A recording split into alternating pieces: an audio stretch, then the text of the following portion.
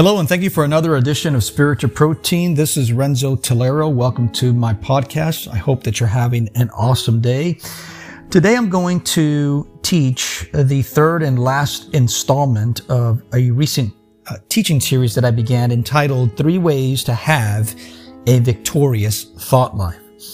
Now, before I jump in, let's go ahead and open up in a quick word of prayer.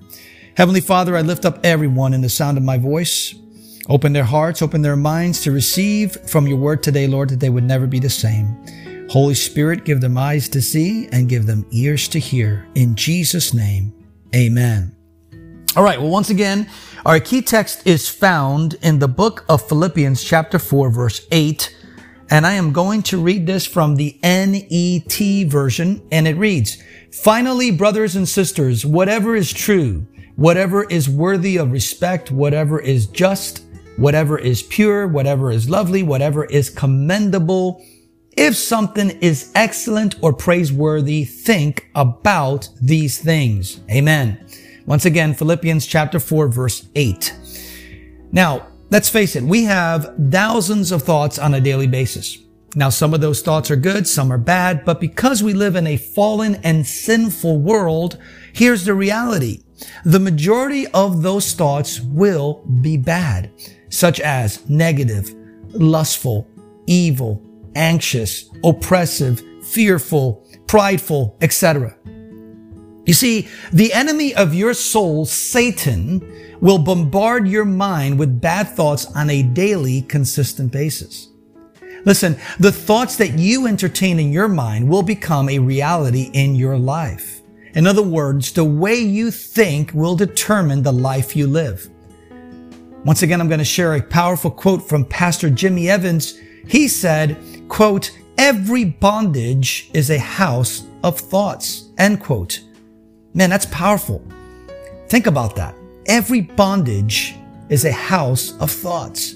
You see, your thoughts are extremely powerful, and that's why Satan primarily attacks your mind, the way you think. He is after your thought life, brothers and sisters. Therefore, you need to protect your mind with the utmost diligence and learn how to strategically control your thoughts. Now, I'm not going to recap part 1 and part 2 because it would take too long. But if you have not heard episodes 1 and 2 of this teaching series, I strongly encourage you to do so because it's going to provide proper context. But let's go ahead and jump in, and I encourage you to take some notes. The third way to have a victorious thought life is, jot this down, take every thought captive. I want you to picture your mind like a runway at a busy airport, and every thought as an aircraft.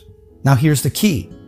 You have the God-given authority to determine which aircrafts, or in other words, thoughts, will land on your runway, or in other words, your mind.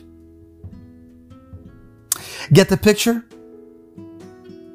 When you entertain a thought that comes to your mind, you are, in essence, allowing that aircraft to land on your runway.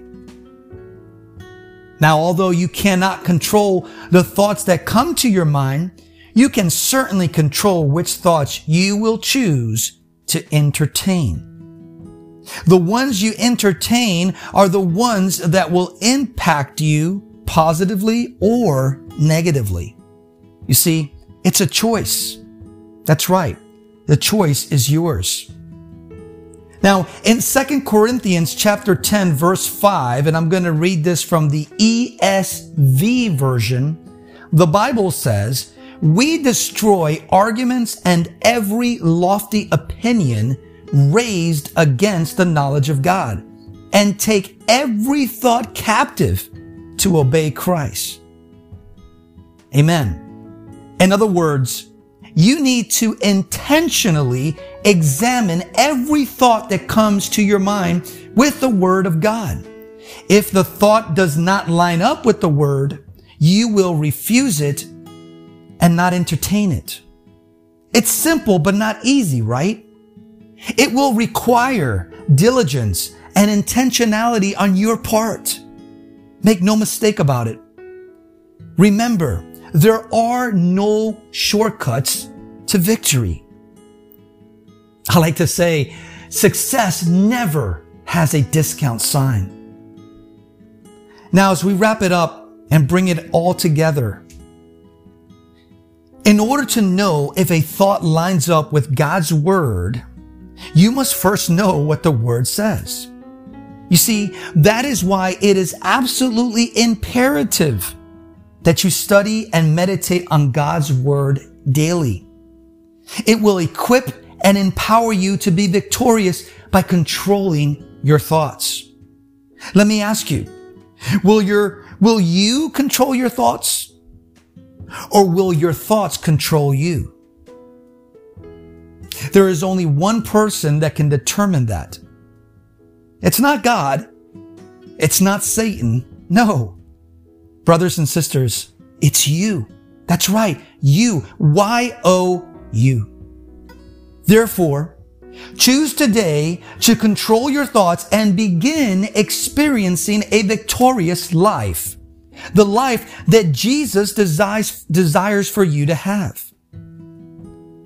Now, I want you to repeat this sample prayer with me.